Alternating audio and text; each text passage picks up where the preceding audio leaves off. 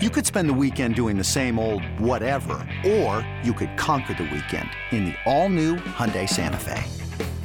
Visit HyundaiUSA.com for more details. Hyundai, there's joy in every journey. This is a metaphor for your business's journey. Sometimes it feels like you're going 100 miles an hour, barely keeping up. But to cruise through challenges, you need someone who's right there with you. That's what Dell Technologies advisors do. They have the tech advice you need to get past whatever's in front of you and get to where you want to go.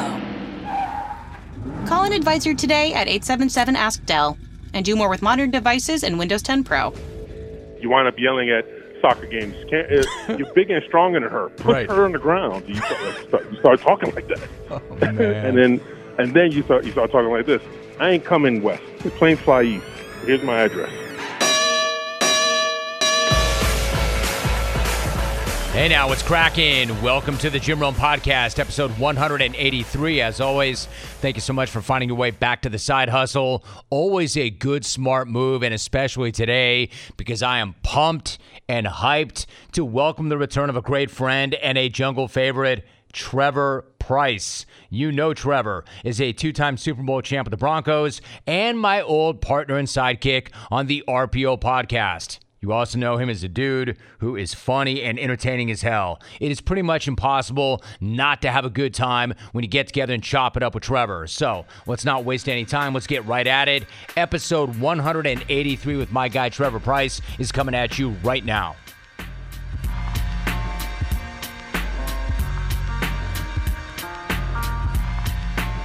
So this week's guest is no stranger to our pods. In fact, he and I did a legendary NFL podcast back in the day. He was a legend on and off the field when he played the game, an extremely well-respected player in the record industry back in the day.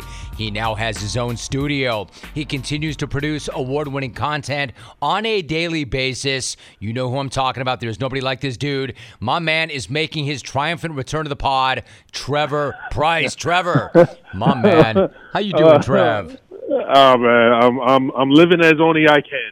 Foul. As always. Listen, seriously, but by the way, aside from foul, how are you living? How is your fam? How is your business? It's been a minute. Bring me up to date. Yeah, that's good, man. The studio is rock and roll. We're set up in Baltimore, in East Baltimore. The city of Baltimore is giving me this part of the city. I'm like Prop Joe. Like East Baltimore belongs to me. Right. So the studio is up and running. We have about 70 people working here. Dude, we're working on a bunch of Color Party spinoffs. We're working on something in Nickelodeon I can't talk about. So everything's fine. The kids are good. My youngest daughter goes to University of Washington and played soccer last year. That was something else. Tell me, what was that like? It was funny because, Baltimore to Seattle, you go from water to water. And I used to talk about that all the time in football. Say, when people travel like that, especially you go back and forth in a football team, you get really worn out. But she got there and she was like, peace out, everybody. And I was like, where is my daughter? I don't even know where she is. But she enjoyed it, man. And they made the Sweet 16 of the NCAA tournament. So we went to North Carolina, saw them play. It was great, man. The pandemic was, terrible. But other than that, it was like, I got a kid in Seattle, and I love Seattle. I'll tell you a story. I tried to force a trade to Seattle when we were in Denver. Tell me. I did. I was like, they were like, okay, we don't know what we'll do about your salary. I was like, trade me to Seattle. I'm going to Seattle. They were like, why Seattle? I said, I don't know. Just trade me to Seattle. And they wouldn't do it. They didn't do it. I was going to say, Trevor, why Seattle? But I don't know. You know what it is? Because I like darkness. Dude, I would say never change, but you obviously won't, and you haven't. All right. So, and on top of that, so you're employing 70 people in that studio. Yeah, well, we started with 10, grew to 70 very quickly, and we'll be at no lie, we'll be at 200 people before the end of the year. I did not know making movies took so many people. Right. So other than that, you know what I mean? I'm learning the business as I go in. And Jim, here's a new thing I do now. So you talk to Hollywood people and the distributors and whatnot, and they ask you, hey, when you coming to L.A.? I'm like, I'm not. Planes fly east. Here's my address. So if anytime you want, I'm always here. You know what? You're too much, dude. And how in this town, how does that go? Because you're right. I know how that goes here. When are you coming to L.A. and you're like, I'm not, planes fly east? What do they say when you tell them that? They go, okay, Mr. Big Shot. I'm like, look, I ain't got time for this. You know, maybe we can zoom this thing up, or you can come see the operation for yourself. But to have the ego to say, I'm supposed to take out my time of my day, and I'm running a studio to come fly to sit with you for you to tell me no. I'm like, tell me no over the phone. You can text me a no. You know what I mean? But my thing is, look, if you see it, you'll like it. And I mean, that's with anything. I'm not talking about my studio. I'm talking about with football, basketball, baseball. You got to go see a recruit. You just don't say, hey, why don't you come here and do the camp? No, you come see me play. You know what I mean? So it's a little bit of you have to see it to believe it. So that's a tact I've taken, well, and it's worked. Jim, it's worked. Yeah, I know it does work for you. That does work for you. It sounds to me a little bit like a junk measuring contest, but I can see where that works for you. Oh no, that works for me the best. I'm like, look, I'm not going to say his name, but I told one man. I set you up for that shit. Yeah, let me tell you something. I told one big executive, I said, the first time you come to Baltimore will be the only time you come to Baltimore. And he never came. Hey, by the way, Trevor, why, like you said, that part of the city, they set you up. They gave you that chunk of the city. You could do business anywhere, and I know you had a good time in Baltimore. Why did you post up there? You know something, and people ask me that all the time. So number one is art school here, right? So there's Micah, Maryland Institute of College of Art, and they teach the stuff I need. They teach 2D animation. They teach 3D animation. Smart. But there's also a tech language that's spoken here, right? So my thing was, look, I need to find a place that has both, and I can kind of marry the two a little bit, right? And plus, the building I'm in, part of the city I'm in is being revitalized and all that kind of thing.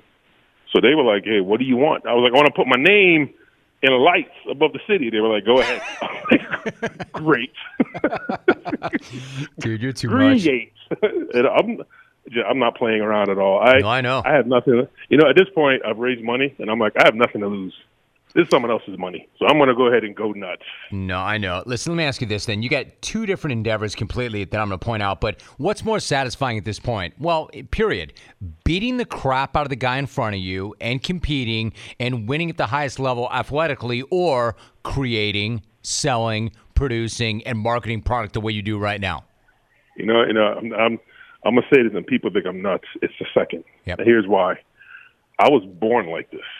You know what I mean? Like, I was born, at my size, or look at a basketball team, right? NBA basketball team. You are the mistake in life. Like, how are you supposed to get all the size and the coordination? That's not fair. What about the rest of us? The average height is 5'10" or whatever it is. So I came out the womb like this. So there's nothing I could do. My muscles fire differently. Your nervous system acts differently, and you're just bigger than everybody else. So that's a gift. The other thing I have to do is now I have to work at it. And no bullshit, Jim, it is competing, right? So my thing is always like, I am better than you only because I'm better than you. Not because, we play an opinion-based sport. Like the great poet laureate Drake, right? We play an opinion-based sport. And the opinion of most people is my thing is good and yours is bad. And I take that same football thing in every meeting with me, Jim, and it rubs some people the wrong way. I'm not going to lie to you, and I don't care. Trade pros. Whether you specialize in service or new construction, Ferguson knows firsthand how much work goes into a long day on the job, which is why we're committed to offering the products and solutions to get every job done right. With over 1,000 locations, an unmatched selection of specialty products, tools, and supplies, our pro pickup and same or next day delivery, you can trust that doing business with Ferguson will be the easiest part of your hard day's work. Visit Ferguson.com to find a counter location near you. No, I get that. But I mean, what I'm hearing from you, Trevor, you've always said this. Like, you realized, all right, I've got certain genetic gifts. I might have won that genetic lottery. It'd be pretty foolish for me not to take advantage of that. But I mean, artistically, do you not have those same gifts? I don't know. I think because I love doing it, you develop it if you love doing it, right? And what I've started doing, me and my son went and saw Black Widow, right? So me, him, and my wife saw Black Widow. And as the movie is playing, I'm reciting what they're going to say next before they say it, right? And he's like, Dad, you got to stop doing that. I'm like, I'm a writer. I know what they're going to say because you have to do certain things. You know what I mean? And I think it's practice, man. Like everything else is practice. I didn't have to practice football. No lie. I didn't have to practice it because I was like, look, I run fast. What? Like Lamar Jackson didn't run the 40. I run fast. Look at the tape. What else do you need to know? I mean, Trevor, like, last thought about that, did you love the game? Did you love football the way you love this? I did. Because it was, again, it was kind of asshole in me. You know what I mean? It was kind of like I didn't stretch. You know what I mean? Everybody be in the line stretching. And ask any team I play for, they just stand there in the back. And like, you know, a cheetah doesn't stretch before you go chase your dinner. I ain't stretching that. I ain't got to do that, right? No lie, right? It was some of that kind of, I was born more gifted than you, so I'm going to show you how gifted I am. And this is something that it drove me all my life. It drove me all my life. What? Not. What drove you all your life? Is that idea that I was more special athletically than everybody else? Were you? I know athletically, absolutely. And he said I was better at football. I said athletically, oh yeah, I was a different. No, it was different. Jim, I ran the hurdles in high school. Right. In Florida. Yeah. At 250 pounds. No, I know, dude. You were kind of freakish. You were freakish. Yeah, but what, Trevor, when you first got to the NFL, like, you were always, like, you knew you were special. You knew you were different. When you first got to an NFL camp and you looked around and there were a bunch of other people who thought that they were better than everybody else, what was that like? Did you still know, or was there a wake-up call for a minute? That first one, it was a wake-up call. No lie. That first year was like, why is everybody so big? You know, you go from Clemson and playing against NC State, and they're 280-pound linemen. I walked in the locker room. I remember the first day I walked in the Denver Broncos locker room. I saw the biggest human being I've ever seen in my life. His name was Brian Habib. I was like, what is this? He was a guard, right? And he was big, and he was strong, and he was mean as all hell, right? My first year, all kinds of problems. They traded him to Seattle. My next year, I was like, oh, I'm lining up on Brian, right? And it's just, you get to that point, that second year, and it happens to everybody, right? You get to that point, that second year, you're like, oh, I get it now. And then by the time I got to my third and fourth year, they would weigh me. I didn't have a weight. I didn't have a weight to weigh in. They were like, oh, he's 320. Oh, he's 290. It didn't matter. At that point, I was like, okay, it's a little bit different. And then you get old. Then it turns back to what it was. Why is everybody so big? So, you know, once a man, twice a child. It was insane, man. And what I went through was insane in 14 years. Dude, Habib, like, that was a scary dude, right? Like, were you even afraid of that guy when you met him? Oh, absolutely. When I walked in the locker room the first day, I was like, what am I? I was like, ain't no way. I was like, that doesn't look right. He had like 12 abs. The man was 340 pounds. Right. I was like, I've never seen nothing like this. And I gave him hell the next year. You did? Oh, I gave him hell. Oh, my God. He'll tell you. So 14 years of that, man. How would you even summarize your 14 years in the NFL? Like, what was that like? It was a blur. You know what I mean? And you know, I'm looking at like Tom Brady right now, right? And Aaron Rodgers and all these, guys that are getting, Ben Roethlisberger, guys that are getting older. And I'm going, it's hard to let it go. Because you know what? Know why it's hard?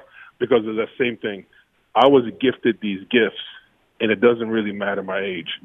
But it does, and it's hard to walk away. But I started planning for retirement the day I got drafted. The day I walked in my first camp, I was like, I don't know how long I can do this. I got to do something else, all right? So that's why I started doing all this stuff in the off season. But it goes by so quick. And here's the other thing, Jim, but it's that thing I learned. It doesn't leave you at first. So my memory is really good. For some reason, my memory is really good. And remember T.J. Houshmandzadeh? Sure. All right, so T.J. Houshmandzadeh was on some TV show or he was doing an NFL thing. And I guess he has a daughter that plays softball. And he was talking about how he couldn't turn off the competitive nature. And he said something that I've been through. He was like, I was a little too much. She was playing on the sideline. And I was like, yeah, I know that feeling. Because this is what I was, Jim. And I hate doing this, but I'm gonna do it. So my middle daughter's a soccer player, right? So my kids are big and athletic and strong like me. She's a forward, right? She's playing DA soccer and whatever. I'm the dad screaming this, no lie. Cameron, you're bigger and stronger than her. Push her down and go score. Like, I'm screaming in front of these people's parents. Right. Like, I was that guy. Right. You know what I mean? And it was just natural to me, and she'd be mortified. Yeah, right. And my wife would be like, "What is wrong with you? These are little girls." I'm like, "It doesn't matter. She's bigger and stronger than them." You know what I mean? I had to get rid of that. And it doesn't leave until later on in life. And then it left me, and I was like, no, I cheer for everybody. You know what I mean? But it doesn't – you don't get rid of – 14 years in the NFL, you don't get rid of that. And, you know, and the other thing is, Jim, I had no friends. Everybody was my enemy. And there was an edge you had to have, right? Like, I could care less about teammates. I am out here for me. And I am willing to do whatever it takes to make that play or to do this or to do that. It's weird. And once it washes away, it washes away. So that was my 14 years. Wow, Trevor, you're fucked up, man. No, I'm an absolute mess. That's why I'm good at telling stories. Oh no, dude, you're the best at that. You were always good at that. Like when you, the thing is, and Howie Long once said this to me. You're right. Like it's when it's over, it's still in you. But when it's in you and you're in it, you can take it out on the guy in front of you. But when you no longer have that and it's still in you, what's your outlet? How do you take it out? What's your outlet? You wind up yelling at soccer games. You're bigger and stronger than her. Put her on the ground. You start talking like that. Oh, man. and then you start talking like this. I ain't coming west. The planes fly east. Here's my address. Dude. And it never leaves you, man. Trevor, this is so great. Like you and I, we haven't talked in a minute or two, and now we've talked for about 20 minutes about nothing and everything. I haven't even asked you a pointed football question yet. This is just what we do, man. This is what we do. You know what? You're really funny, and you're a great dude, even if you have no friends, and I'll be your friend. But like when you played, you would still do some media. Like you would do my show, and you always had this kind of a hard edge, but not with that giant smile that you have right now, but you still would do it. Like, what did you think about media when you played the game? How did you approach doing media? Yeah, so that was strange too. So it was. Let me talk to you about afterwards. After I retired, right? So like every retired football player, you wind up with an agent that says, "Hey, you'll be great on TV." So I was like, okay, right? So I wind up working for NBC. I wound up working for NBC in DC, like the regular NBC affiliate, not even affiliate, like a real NBC. I had like an NBC Comcast email and all this other thing. And they were like, yo, you have to go to the Redskins locker room and hold a mic and interview players. I'm like, get the hell out of it. I'm not effing doing that, right? But then I realized, but at that moment, I realized how hard that job is. It was that very moment. Because I was like, if I don't go down there, I will have nothing to talk about later or nothing to write. So, Jim, one day I just didn't go back to work. I didn't go back. One day. I was like, it was like a Tuesday. I was like, I'm not going. I never went back. You know what I mean? And so I realized how hard the media job is. Because I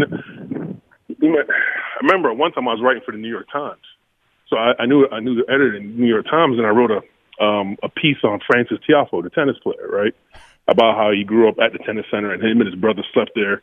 And now Francis is top 40 in the world, and his dad was a janitor. It was a great thing. Like, it was talking about making a movie out of the article. And nobody knew in NFL I wrote the article. Nobody knew in tennis that I wrote the article. But if you look at the article, it says, by Trevor Pryce. Like, somebody gave me a tip to him. He played at the College Park, right, the tennis center at College Park. Sure. So the New York Times were like, yo, we need more of this. I was like, what do you do? There is nothing else. This is it. There is nothing else. This is it. It gets no better than this. It's the next thing I wrote was about the combine and how they need to have linemen wrestle rather than run. Then I was like, I'm out. I am done. So I'm not. So when you take that to an everyday thing, I look back now and I go, I wish I'd have been better to the media. I wish I'd have been better, because as soon as they walked in, most of us would just get up and leave. You know what I mean? But it's a hard job. It's also hard enough as well. It's kind of like, ask me the same question I've been asked. Yeah, because I need to put something on paper or on this effing camera, or else I don't have a job. You know what I mean? So I look back and now I'm like, I wish I was better at that. So I did it, but I did out of obligation rather than trying to be decent to people. You know what I mean? But it was the edge. You know, it was that edge, man. It's weird, man. Yeah, I know. That's what I'm saying. Because you did. Like, you and I are having, well, we're friends. But I remember when you were a player, and I remember thinking, fucking Trevor Pryce is in studio, this is a different dude, man. This is kind of a scary dude, and he's got a real edge. But I knew like you were a brilliant guy and a brilliant player. And I remember thinking, man, there's something he must respect about me, or he wouldn't be here. But he definitely has an edge. You definitely have an edge. You had an edge. You had to have it, man. It's kind of like being in a prison. Like, you don't protect yourself, you will get hurt. Right. You will get hurt. Right. No, I get this. I understand this. Now, Trevor, I got to talk to you about sports at some point before you go. Are you an Olympics guy? I mean, you are a huge fan of sports. I know you like the Olympics. It's a different situation this year. Are you watching them, and what have you made of what you've seen so far? So, I love nothing more than I love sport. That's no bullshit. And everybody knows me, knows that. There is nothing, Jim, more riveting to me on TV in the spring than the NCAA softball playoffs. None of my kids play softball. I've never been to a softball game, but when you look at, in Oklahoma, or I think it was UCLA and Oklahoma were playing in the super regional or whatever it was, just the attitude and just the vibe and just the crowd, and it's like being at a rock concert. Right Trevor, you fucking with me right now? No, I'm not. I love watching it. Not that I know anything about softball, but I'm like, and I have daughters, Jim. You know what I mean? So I'm trying to. You got to support women's sports, so I do that. Don't get me wrong, like, dude, I like it. Don't get me wrong. I'm not here to mock it or clown it. I like it as well. I like it as well, and there is an intensity to it. And I've gone to like softball practices. Man, the way they drill, it's really compelling to see. No idea. But I'm curious why you think it's like the best thing you've ever seen. I think it's because the girls treat it a little different. You know what I mean? I think there's a little more appreciation. I see a little more appreciation in them, and I see a little more appreciation in the crowd watching it. I mean, you had a college softball game. There's 30,000 people. Are you for real? You know what I mean? Mm-hmm. That's amazing to me. So the other night, USA is playing. I forget who they're playing. I think it might have Brazil. I think their first game. Nobody's there, Jim. Nobody's there. I can't watch it. I can't watch any of the Olympics, man. There's no crowds. I was looking forward to the synchronized swimming and the diving and the things you don't ever see on TV. And because there's no crowd, it doesn't look like a real sport. None of it does. And believe me, I know it's real sport. I know how hard all that stuff is, right? But because there's no crowd, I just have a really hard time tuning in. And I want to do nothing but watch it, but I can't. It's just not the same. And I am an Olympics guy. Believe me, I want to watch track and field. All of it, the BMX, the skate. I was like, oh, yeah, they're going to open this thing up in Japan, close it down. So why not cancel it? You know what I mean? I don't know. I don't know the answer. You know the answer to that. We know the answer to that. Money, of course. Yeah, but, they spent billions of dollars. They can't. I think everybody's stuck between a rock and a hard place. But it's hard to watch, Jim. I'm an Olympics guy. The soccer game, the women's soccer team, nobody was out there. That's why they lost. They didn't lose because Sweden's good, but there was no energy in the stadium. It was like being at a practice, being at a scrimmage. And like all people, all athletes, they got old overnight. Right? So they lost. Well, what about like every other sport though? Like, every NBA player, every NFL player, everybody that I talk to are like, we have to bring our own juice. Is it because these athletes are not used to this? They don't know. Like, how is it different than every other athlete and every other sport in a pandemic that had to play in front of no crowd? I think because the Olympics happens once every 4 years, right? So it's one thing if the Kansas City Chiefs are playing in front of 10,000 people. That's just this year. Next year they won't. So it's kind of like, this is odd. This is a one-time thing. But we get to do this 365 days from now. They're not doing this again for 1,300 days. You know what I mean? So I think that's what it is, because this is a once every 4 years thing. They don't know how to adjust to it. And it's going to be tough. I think it's going to be tough for all of them, to be honest. All right. So, Trevor, we mentioned Aaron Rodgers. That came up. Now, you were so far out in front of this. Years ago on our podcast, on my radio program, you were saying things like, I'm telling you, Jim, he hates the coach. He hates the coach. I'm like, Trevor, how can you say that? They just met. In fact, let me go back to 2019. You actually said this, Trevor, on our radio program. Listen. Can we say the most truthful thing in the world? Aaron Rodgers hates that guy. Can we just be honest? And I am not talking about Jim. I'm not talking about the exchange on the sideline, right? Where they were getting at each other and yelling each other's face. I'm talking about the things he says in the paper. Anytime your coach, your quarterback says about your coach, hey, if you're friends with Sean McVay, they'll give you a job. And your head coach happens to be a friend of Sean McVay who got that job because he was on the Rams staff, you are saying something. You are saying something. Watch Aaron Rodgers on the sideline hug it out with Mike Bettini, with the defensive coordinator who was in Baltimore with me and in the Jets with me. Watch how Aaron Rodgers talks to this guy. What you cannot do, what these team GMs and owners cannot do, is give an old, cranky man like Aaron Rodgers a kid for a coach. You cannot do that. That was, listen to me right now. Clones, everybody listen. That is going to burn down, and I don't care how many games they win. All right, so, Trevor, that was in 2019 you said that. That shit is burning down right now. But my question to you, is it the coach? Is it the GM? What exactly is going on? Because something is on fire. It's the coach, man. He's obviously a brilliant coach. There's no debating that. There is no denying that. But Aaron Rodgers is as petty as it comes. And everybody that knows him knows that. I've sacked Aaron Rodgers, right? He doesn't mind being hit. He doesn't mind being sacked. He doesn't get up and, I've hit Peyton Manning, and Peyton Manning gets up complaining, like, where the hell's the guard? And, carrying on. Aaron Rodgers doesn't mind that. Let me tell you what Aaron Rodgers minds. He minds having what looks like a 22-year-old telling him what to do. I am Aaron Rodgers. I was doing this before you went through puberty. You cannot. I stand by that statement, man. You cannot give Aaron Rodgers, who we know is that kind. He still harbors the draft night. You know what I mean? So he has this thing. You have to give him somebody older than him that looks like an uncle or a grandfather or somebody with some gray hair. You don't do that, and then you sure as shit don't tell him we're drafting a quarterback in the first round. And then he goes in there and he plays like an MVP. He was like, "Oh, watch this."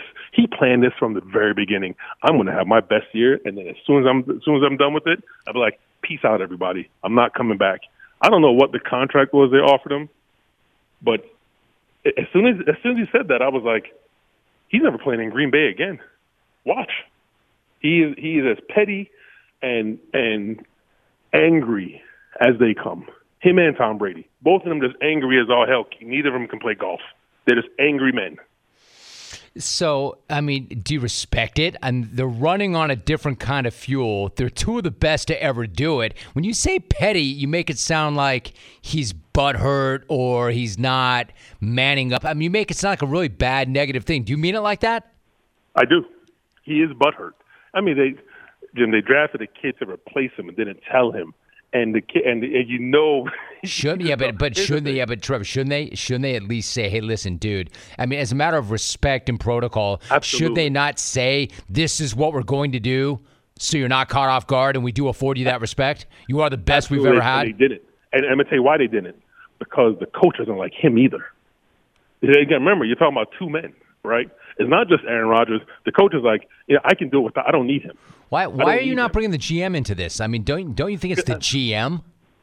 I do, but the coach has to say, "I need another quarterback. We need a quarterback." Like Aaron Rodgers. There's a reason they picked this kid, and it's not succession.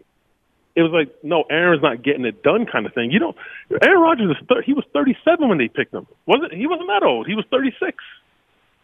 Right? So there's a reason they did that. Yeah, but he was getting it done when they picked him, though. They were close. Close. So why they pick him? Yeah, that's what I'd like to know. That's been my question the whole time. That's going to be it. And here's the thing. Aaron Rodgers knows why they picked him. He's in the building. He knows why they picked him. I don't know the GM. I just know when I look at the sideline and I watch Aaron Rodgers and the head coach interact, it does not look good. It looks like Aaron Rodgers, he's tolerating this dude. You know what I mean? Mm-hmm. And I would guess, my guess is, they didn't ask Aaron Rodgers who he wanted as a coach. They were like, "Oh, we need to go into the future. Sean McVay, this dude hey, go get it. You know what I think? Who comes in? I think you're right. I don't think they ask him anything, and I think that's why they're in this position, man. By the way, you yourself said it, Trevor. If you're special, if you're different, they treat you differently, and they should. We know this. You got to manage relationships. Stars get preferential treatment. Come on, man. Don't treat this guy like he's another guy. He's not. He's not. Hey, I had an old coach, George Dyer, one of my favorite people in the world, said, you will all be treated fairly. You will not all be treated equally. Right. Fair. Right. That is okay. I get it. And they did not treat him equally. They try to treat him like everybody else. He's a first ballot Hall of Famer. Right. You don't do that. So you agree? You know what I mean? So you agree with me? There's some people. I knew you'd come around to my point of view. I knew you'd come around to you with this. I knew it. I knew I at told some you point. This. And I remember you remember you called me crazy. You're like crazy. I'm like, nope. Watch. Oh no, you're crazy, Trev. That hasn't changed. That hasn't changed. But that right. But I was right though. Well, no, but let me ask something real quick. So, like, Steve Atwater is getting set to go to the Hall of Fame, and that's a former teammate of yours. How fierce a dude was he? What was he like to play with? Nicest guy in the world. Yeah, right. I was like that. Yeah, but what was happening behind me was kind of like, look, is he coming or not? If he's coming, let me get my back out the way. Like that friendly fire shit. That friendly fire shit. And he wore them big ass linebacker pads. Oh my God, somebody's about to get hurt. But he was the greatest dude. I'm talking about. They say that about Mike Tyson. Like, he's a decent human being, and Mike Tyson was on our CBS show, and we said something to him. He's like, I don't want to punch nobody. That's what Steve was when he wasn't playing. And Steve wasn't a vocal guy. He wasn't a vocal lead. Like, he wasn't. He was quiet. Hellfire and brimstone. He just wasn't. But Lord of mercy, man. Oh my God. Some of the hits he laid on people, man. I mean, even when he was old, even his last year in Denver, you just go, well, okay, man, you have a screw loose.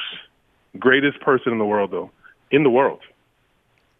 Hey, Trevor, some of your friends, well, you have no friends. You told me as None. much. Dude, you sound like you're lucky. You're lucky. You played the game 14 years. I think 10 of those years you played every single game. Your faculties are intact. I'm not trying to get all serious on you. Are you at all concerned about what you're going to be like cognitively in 10 or 15 years? Because you sound great right now. And then what's it like when you get around guys you played with and you see guys really struggling? I don't have that problem with me. Like, I just don't think I'm going to. You know what I mean? Because physically, I don't know why. Again, Jim, I don't know why, but I never got really hurt. Like, I never tore ACL. And one year, I wanted to. One year, I was like, I need a year off, right? So I've never torn. I've never done that to my body. You know what I mean? I've had back surgery. I've had wrist surgery. Those are the two injuries I've had. I've had one half lazy concussion. Kind of got my bell wrong once, and I was like, I'm going to go sit down for 2 days. They were like, fine, do whatever you want. So I don't have that. But I just, we have a lot of old players now. We have all these text groups. So I'm in two of them. I'm on with the Broncos, and I'm on with the Ravens.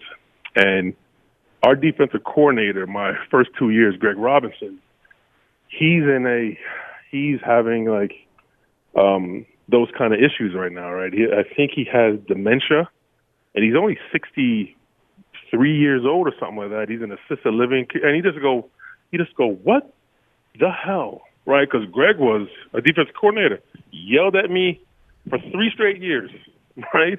And now he has dementia, and life just comes at you so weird when that's happening, and stuff that happened with Justin Bannon, and you just going like, and all of a sudden you start going, you start getting these texts like, hey, pray for so-and-so. It's like, what? He plays fullback for us. What do you mean pray for him? And so everybody ages, man. You just start to get, like my parents say, when you get older, when you're young, you go to weddings. You're old, you go to funerals.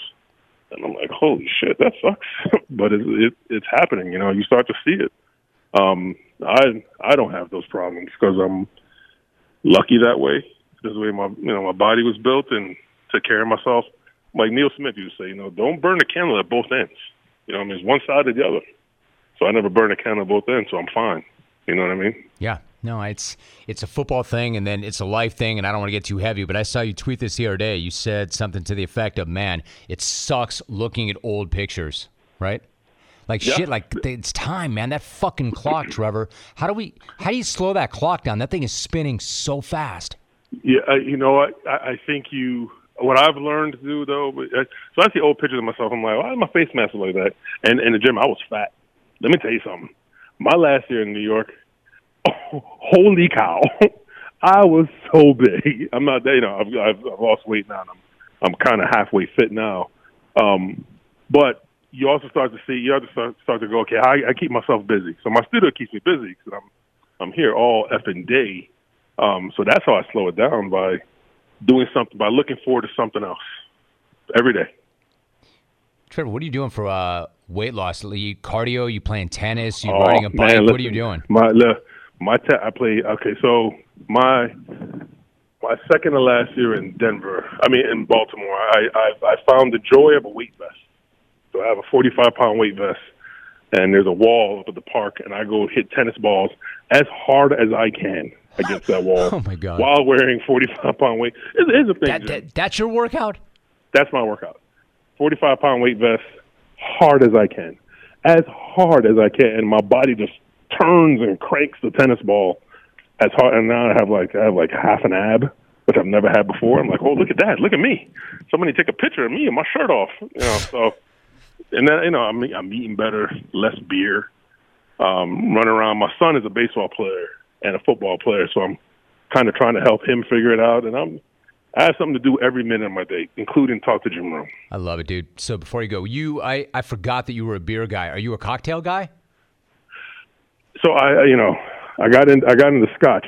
So I'm gonna tell you something. Yeah, dude, me too. Lately, I always thought that Scotch tasted like ass, but lately I've been into it. Tell me. All right, right. So I got into Scotch, and I remember a couple of years ago, like probably 2014, 2015.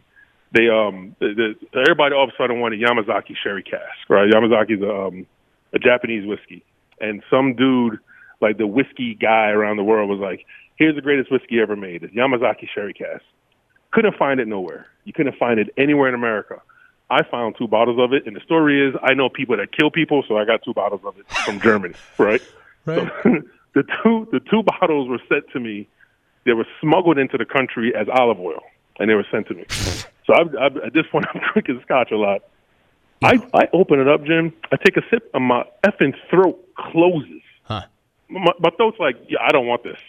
I mean, I have drank some of the nastiest shit on planet Earth, but for some reason I couldn't drink that. Drank that shit anyway. You know how much a bottle of that crap costs now? Tell me. Like $10,000. For real? I'm like, I should have never drank it. I didn't even enjoy it, Jim. I didn't even enjoy it. Yeah, but you did it because you couldn't get it. Of course, that's why you chased it. But so, like, you didn't like that, or you don't like Scotch, or you are a Scotch guy. I'm a little confused. A little bit. I'm a Scotch guy when the occasion calls for it, right? Uh-huh. So, remember when LeBron really got into, like, this happened to me. So LeBron got into wines, and he was like, buying those expensive wines. Here's what happens, Jim. It's going to happen to him. Mark my words. One day you're going to wake up and say, I just want a Coors Light. Right? That's where I am now. Dude. I just want a regular beer. I don't want Currants and black pepper in my beer. I just want beer. You know what I mean? I'm a grown-up. I'm a grown-ass man. I've done that. I just want a beer. You know what it is? It's kind of like I've gone around on that. Let's end it on this, Trevor. It's kind of a caloric thing, right? Like we get older, it's harder to lose the weight. I used to be a big Heineken guy. Now it feels kind of heavy. Like we built a house in northern Wisconsin of all places because we've got a friend there, and my kid goes to school in Wisconsin. Right. Like literally, I've taken to drinking Mick Ultras. Never, ever would have done that. But you know why? Because like I get off the Peloton. I don't want to give back what I just earned, and you want something in your hand, right? You got to pick your spots. Right. Corona Light and Amstel Light. My wife one Christmas, my wife bought me Beer of the Month Club. Jim, the shit that showed up at my house could clean your toilet.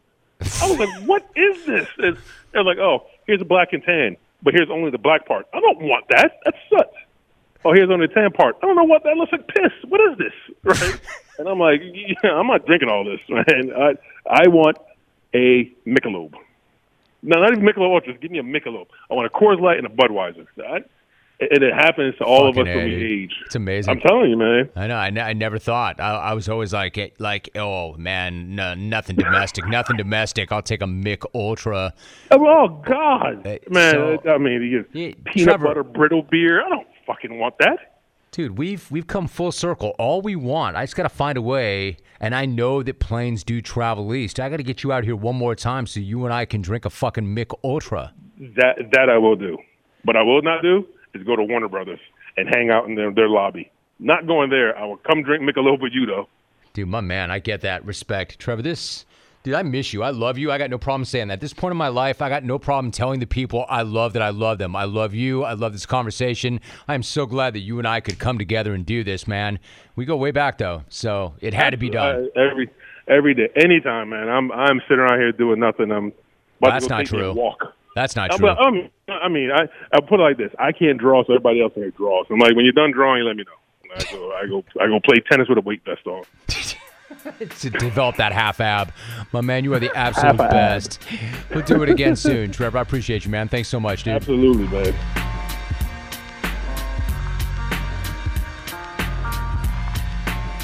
I'm telling you, this guy really is one of one. They do not make them like Trevor anymore. In fact, they never did. My man is sharp, he's hilarious, he's honest, and we covered an absolute bleep ton of ground. I am stoked and honored to call him a friend. It was great to get caught up with him. I've missed him so much. If you want to hear more conversations like this one, make sure you subscribe. That way, when episode 184 drops, it will find you, and you will not have to go looking for it anywhere. Then all you have to do is sit back, listen, and enjoy.